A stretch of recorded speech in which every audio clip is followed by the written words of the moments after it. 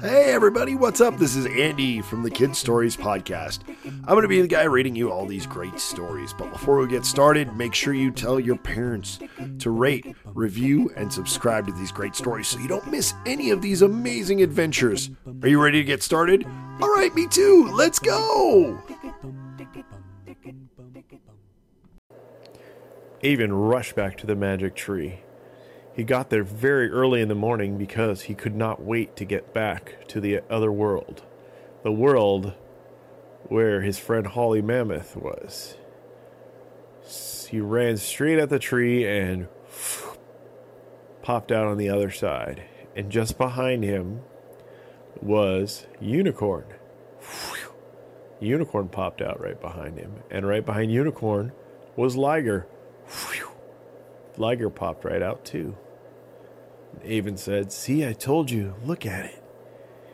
And both Larry the Liger and the Unicorn's mouths were wide open because they could not believe what they were seeing.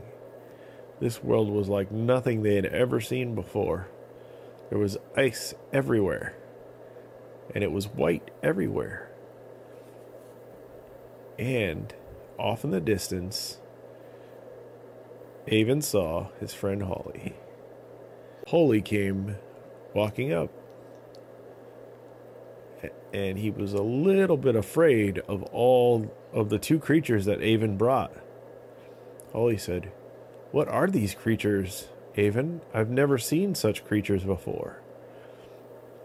And Avin said, "Well, this is my friend Larry the Liger and my other friend Unicorn."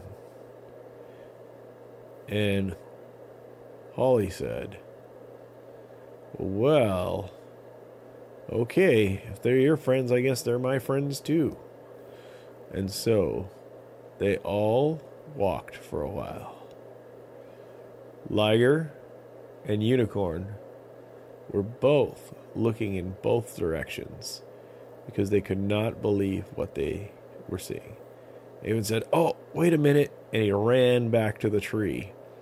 And he tied the red ribbon around the tree. Avin said, "I had to do this last time to find my way back. This way we can see it from a long distance away with all the white. This will be the only red that we'll be able to see."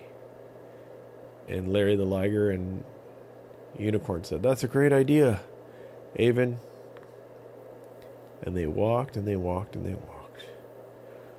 And Holly said, "Well, there's something I want to show you." Avin said, "But you've already shown me the cave where all of you live." He said, "No." She said, "No, I want to show you something else." And Holly kept walking past the cave, down a hill, and then over to the other side. And there was a giant, flat, open area. And in that open area was a giant valley. And in the valley was something that Avin jumped back. Avin and everyone else looked with amazement. "Oh my goodness, I've heard of these creatures before, but I didn't know that they existed." And Holly said, "Yes, they do. At least they do here." And Avin looked and saw a Tyrannosaurus Rex, a Triceratops, and all kinds of other dinosaurs. Avin could not believe it. They were in the valley, and the valley had big walls all around it. So all the dinosaurs were just in this one area. And Avin asked, "How come the dinosaurs are all in this one spot? Why aren't they up here?" And Holly said, "Well, a long time ago, this world got very cold all around. And we love living in the cold. But a lot of these other dinosaurs did not. So they ran down to this valley. And when the rest of the world froze over, it was the only place that didn't get cold. So now all the dinosaurs live down there." Avin said, "It's amazing. It's the biggest valley I've ever seen. And it's the most dinosaurs I've ever seen. Can we go down there?" And Holly said, "Well, you can't. There's no way out." "Well, I have wings. My magic wings. And Unicorn can fly." And Holly said, "Oh, that's right. Then you can go down there if you wanted to. But I would warn against it because a lot of those dinosaurs are hungry and they might just think you're meat and try to eat you." Avin said, "Well, that's a good point. I don't think I'm going to go down there today, but maybe on a different day. For now, I just want to watch them." They all sat and watched and saw the dinosaurs all moving around. Some were eating leaves off of trees. Some were running around. Some were sleeping. And some were hunting and chasing other dinosaurs to try to eat them. This was other dinosaurs. And they gobbled them up. And they were delicious. And Avin sat for a while and watched in pure amazement. But it was starting to get very late, and the sun was starting to go down.